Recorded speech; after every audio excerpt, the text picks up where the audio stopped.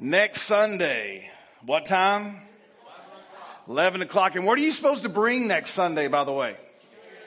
Bring your chairs. That's right. So bring you some lawn chairs, whatever, and pray. Sunblock.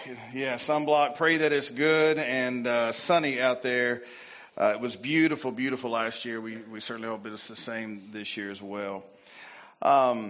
This morning, last week we talked about the shepherd. We talked about God, our Father, the Lord Jesus Christ, and the example that was set. And now we look at shepherding the flock from within, the under shepherd, the one that has been put here for leading, feeding, protecting. And Peter is going to set out for us a message in his letter. And as he's writing here, he's wanting the people to understand that, first of all, as a shepherd, there comes many, many blessings. But as a shepherd, the greatest blessing that we receive actually comes when we are with Christ, when we stand before that judgment seat and we're given the reward for the stuff that we've done here. And so a shepherd has to understand that putting aside accolades, putting those things where we don't worry about them here because we're going to receive those when we get to heaven. That's the focus of a good minister, a good pastor, able to not have to have the pat on the back and not have to hear the well done because we're not working for anyone other than the Lord. So it's important we understand that this is where he's coming from this morning. So let's stand together as we read from 1 Peter chapter 5. 1 Peter chapter 5. We always stand in honor of God's word and very thankful to do so. The elders who are among you, verse 1 says, I exhort, I who am a fellow elder and a witness of the sufferings of Christ and also a partaker of the glory that will be revealed, shepherd the flock of God, which is among you, serving as overseers, not by compulsion, but willingly, not for dishonest gain, but eagerly, nor as being lords over those entrusted to you, but being examples to the flock. And when the chief shepherd appears, you will receive the crown of glory that does not fade away. Father, we thank you for your love and your grace, and we thank you for this gift, the gift of the call to shepherd. Father, it is oftentimes a task that comes with burden. We're burdened for the people that we shepherd. We're burdened for, Father, people who have walked away, Lord, those who are struggling. But we also, Father, are thankful for those, God, who have taught us, who have walked with us. This church has blessed me for 17 and a half years. And I have so many to be thankful for in this church who have walked beside me, helped Kathy and I walk through tough times. And Father, they have watched our daughter grow and get married. Father, we are truly blessed. And I thank you for that. Lord God, today, deal with our hearts, Father. In Christ's name I pray. Amen. First of all, a shepherd, an elder, one that we look at, recognized biblically as a helper, one who comes alongside the flock and does the job of the helper, looking to assist and give aid. One of the things that I have enjoyed as a pastor of this church is getting to go into your home, getting to visit you when you're celebrating life, when you're dealing with hardships in life. One of the hardest things during COVID is figuring out how to shepherd. Back when this was so, I don't know, I don't even want to go there, but just when everything was shut down and nobody knew what to do, so they kicked you out of hospitals and nursing homes. And by the way, pray for your nursing homes. Folks, those people are lonely. They are so lonely. They are so, we get to talk to some of them on occasion, and they said, we just wish you could come.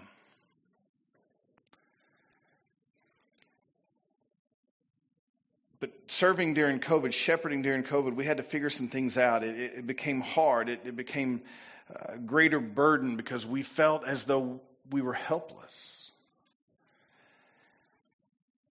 But you know what God taught us? That there's new ways. You adapt and you push through. And that's what we've had to learn this past year, is you adapt and you push through. I'm thankful we can put stuff out online. We've been able to do so many different things this past year that we would have never known we could do without COVID. Now, don't get me wrong, I'm not happy COVID happened, but it taught us that we can figure things out by the will and power of Almighty God. So an elder is a helper, one who comes alongside, one that celebrates with you, cries with you, mourns with you, laughs with you. There's someone who comes along not just with those reasons, but spiritually a helper, spiritually one who can teach, one who can lead, one who can guide. The ultimate goal of the shepherd is to grow his church spiritually. A lot of people over the past few years have thought, well, if your church has a lot of people in it, that means you're doing something good. Well, then if you look at the television preachers, their churches are full. And for the majority of them, they're not doing anything good. So the most important aspect of being a helper as an elder is to bring your congregation along with you spiritually, to grow them, to mature them, to grow them in the faith, to bring them up to be strong believers. And the ultimate goal for the shepherd is to see other shepherds come out of his flock. There is nothing greater than for a pastor who one day gets to go and attend someone's church who attended his church when they were young. You want to grow other shepherds, bring them up spiritually, have them understand that role. And so we see that word shepherd, one who's doing his job. David was a shepherd. David was a shepherd as a young man, and then he became a shepherd of the kingdom as king. And we all know that there were times that David wasn't a good shepherd. And there were times that David was a fantastic shepherd. You say, why are you telling us this? Because God's grace kept David going. And so that there's times when your shepherds are going to not do a great job shepherding the flock. What do you do for your shepherd? Well, you talk about him. That's the Baptist way of doing it, right? Baptist way, when the shepherd messes up, well, let's talk about the pastor. I don't think it's just the Baptist way, by the way. I think that's in pretty much any sort of organization. When the leader doesn't do something that everybody likes, we begin to talk about that leader. And we don't go to the leader himself, but we talk about the leader. But you know, one thing I'll say, and I'm thankful for in this church, you have been willing to come and sit down with me, and you will talk to me, and we'll talk through things. That is such a beautiful thing to have. Now, don't get me wrong. There are some people who have probably talked about me, but I can't think of a better subject. Right? I mean, I get it. I just want you to know that. I understand. But, yeah. Did that almost deserve the... No? Not even close? Okay. I tried. You have high standards. I just can't meet them, can I? When we're shepherding and we mess up, let me ask you the most important thing from you. Give me grace. Give me grace. Because when you mess up, what do you want from your shepherd? You want grace. Now, that means that we're the caretaker of the sheep or the goats, a guide and a helper. And in every church, there are both sheep and what? Goats. The problem is a lot of time the goats don't know that they're goats. They think they're sheep.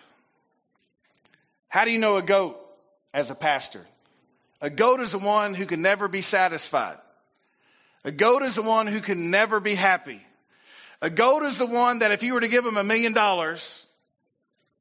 they would want 1,000,001. But what's the shepherd supposed to do? He's supposed to continue to serve even the goat.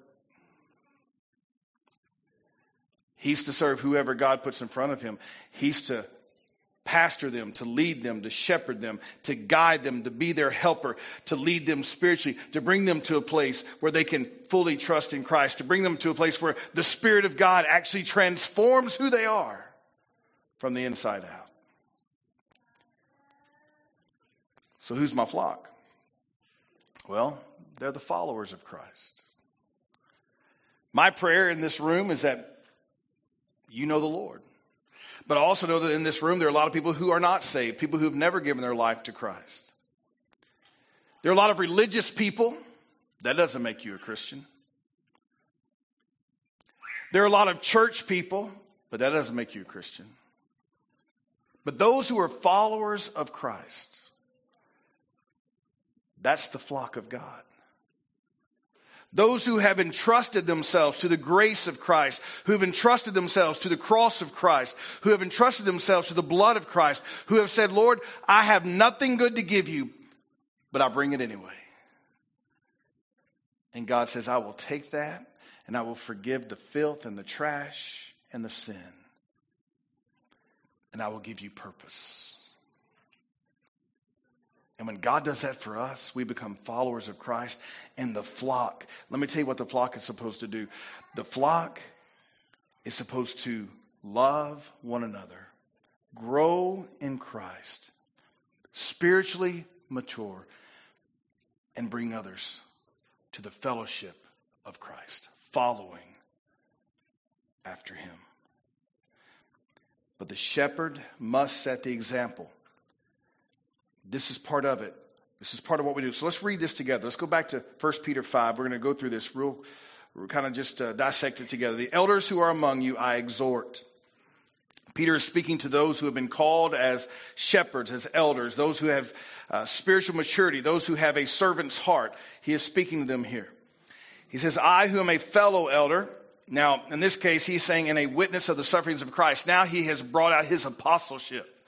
He says, I personally witnessed, I walked with Christ. Therefore, he was an apostle. And he was making that known to them. So he's coming to them with authority is what he's doing. And he says, and also a partaker of the glory that will be revealed. You see, what he's saying is, listen, elders, I know that at times it can be hard to shepherd the sheep. But remember, your reward is not now. Your reward is to come. He is letting them know, hang in there, because you don't work for the now, you work for what is coming. But isn't that really the heart of every Christian? Shouldn't that be how we all are? Is that we are all working for what is coming? We shouldn't just want the things of this world, but what is coming to us. And then verse 2 says, shepherd the flock of God, which is among you. Shepherd the flock of God, which is among you. This comes with a great deal of responsibility. When I was a young pastor, brand new, sitting in Lufkin, Texas at Crossroad Baptist Church. There we are together. My wife is scared to death. It was true. I was scared to death. We're sitting here at this church. We're looking at our situation. And the one thing that I knew is that I had a wife who would stand beside me. If you're going to shepherd a flock, you have to have a spouse that will stand with you. I have been blessed with that. There have been times that it has not been easy. There have been times where things were great, but there have been a lot of times where it was just hard. But there we were in that first church, scared to death, praying daily, God, what do we do? What do we do? What do we do? You see, what I want you to understand, I feel responsible. Now, I know that I'm not, but I have been given the task to share the gospel. And you almost, as a pastor, feel responsible for seeing to it that you receive the gospel. But that's the job of the Holy Spirit, not mine. But as a shepherd of the flock, you feel responsible. You feel responsible when people do something dumb. What could I have done to change that? What could I have done to help them? Why didn't, as a pastor, I see that coming? And a good shepherd feels burden for his sheep. He looks at his sheep and he cares for his sheep. He knows his sheep. He knows their strengths and he knows their weaknesses.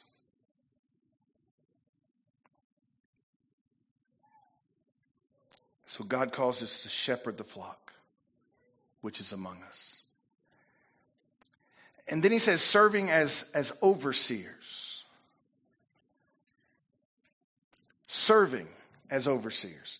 Serving here is the word I want to bring out. You see, just as the Son of Man did not come to be served, but to serve and to give his life a ransom for many, that is the task. That is what people are looking for. A sign of a good shepherd is one who would be willing to give his life for his sheep. He puts himself in harm's way to save his sheep. He puts upon his own shoulders the task of breaking through walls and barriers that his church is facing. He puts upon his own shoulders the task of praying through things for families that are hurting. Why? Because that's what Christ did for us. And the very thing that I, as a pastor for Pine Island Baptist, I feel a burden to see you live a life of victory. And I watch so many just barely get by. And I want to see victory in your life. So as a pastor, we give ourselves to our flock. We serve, even if it hurts. That's why the strength of a good wife is so important. And the prayers of a good wife are so important. But then we see another. It says, not by compulsion, but willingly. A lazy preacher won't cut it. Just because you pastor a church doesn't mean your church is going to grow. You got to get up. You got to go. There's so much that has to be done. There's so much that is there within the church that has to be worked on. It has to be dealt with. And we go willingly. We go excited. We're thankful. We're good. We're glad to be a part. We serve with gladness. We suffer with joy. We fight for our flock. We cannot be lazy. Willingly we go. Because the call of the pastor is to get up and go. This is part of what God has dealt with our hearts with. This is what I've called you to. I've called you to serve with gladness, suffer with joy, and fight for your flock. Folks, I have been called out in the middle of the night to come stand by some of you. You've lost a loved one. Your child's been in a wreck. Your spouse suddenly passed. And it's in those moments,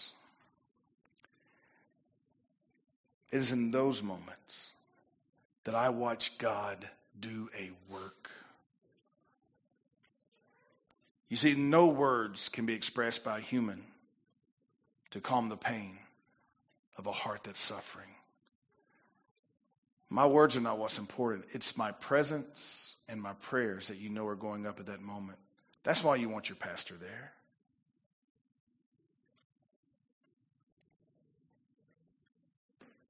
And I come with joy. I come because I want to stand by you and serve you. I fight for the flock. Listen to what Paul said in Galatians chapter 1, 6 through 10.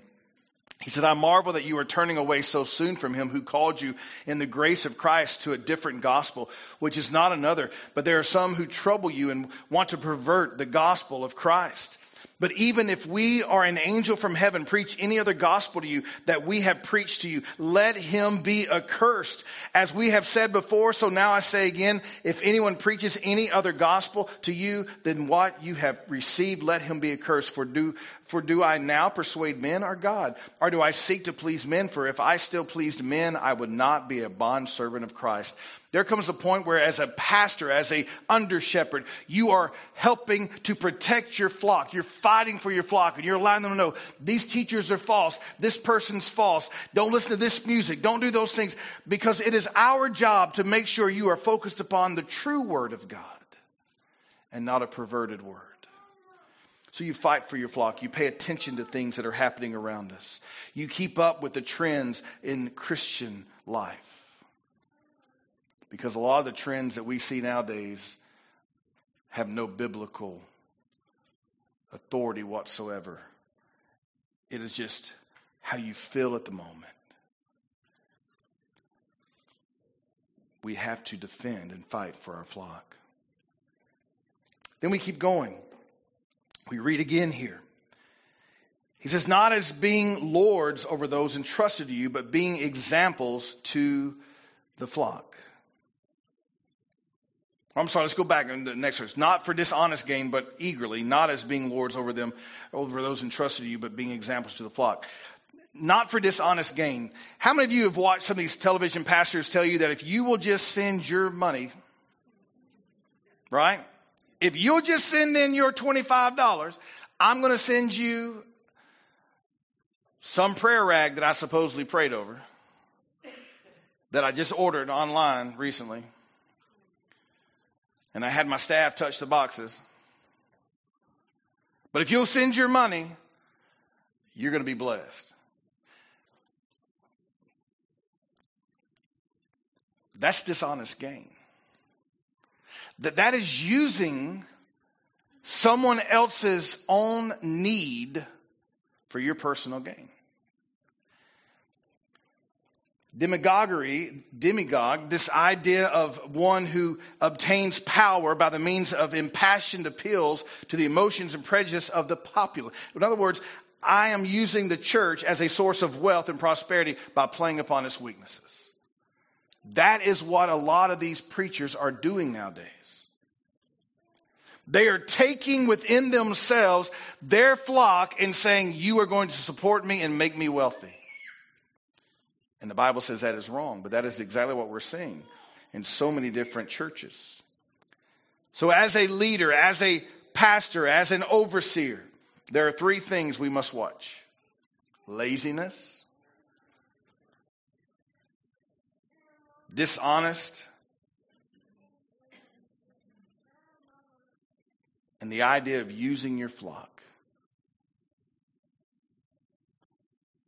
My job is not to use the flock. My job is to serve the flock. My job is to give to the people. And let me just say this. I am extremely thankful for Pine Island Baptist Church, because you have blessed us beyond measure. And you have taken good care of us. You have walked with us when we were hurting. You have stood with us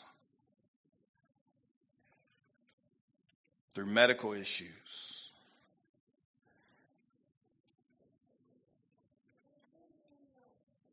One of the wonderful things about being a pastor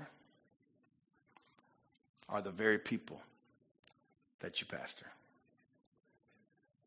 It's a blessing.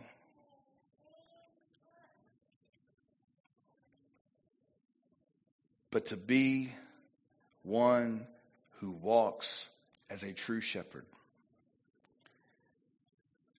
you agree to live for the next life.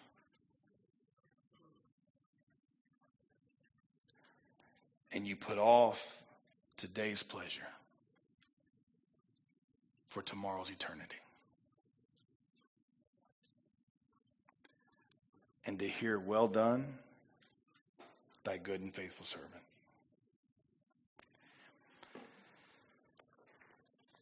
Pray for your pastor. Pray for those who lead you here. One of the simplest gestures that I have watched over this past year. I'm not going to do it, but if I were to ask Toddle to come up, he could tell you the exact order that Miss Barbara Wren wants on her Whataburger hamburger. He knows exactly what to order for her. And you get the okay to pass that through that door, and they take it back there to her, and she gets to eat her Whataburger hamburger. That may not seem like much to you, but if you're in a nursing home and you hadn't got to see your family, that Whataburger hamburger represents something, doesn't it? You got to learn that as life changes, you've got to adapt. And you keep pushing forward. Pray for me. Pray for my wife. Pray for us. Pray for Todd and Crystal.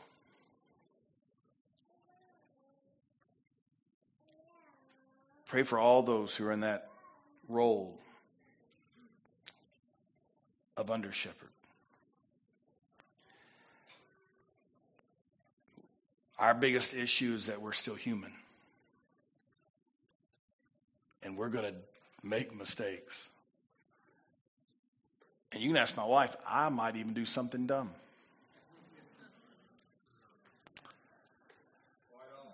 Quite often. There it was. I knew it was coming. I did. I paused too long. But the grace that has been shown to me, I pray, has been the same grace that has been shown to you. Let's stand together. Father, I thank you, God, that you love us, that you call us to serve your body, to serve your people.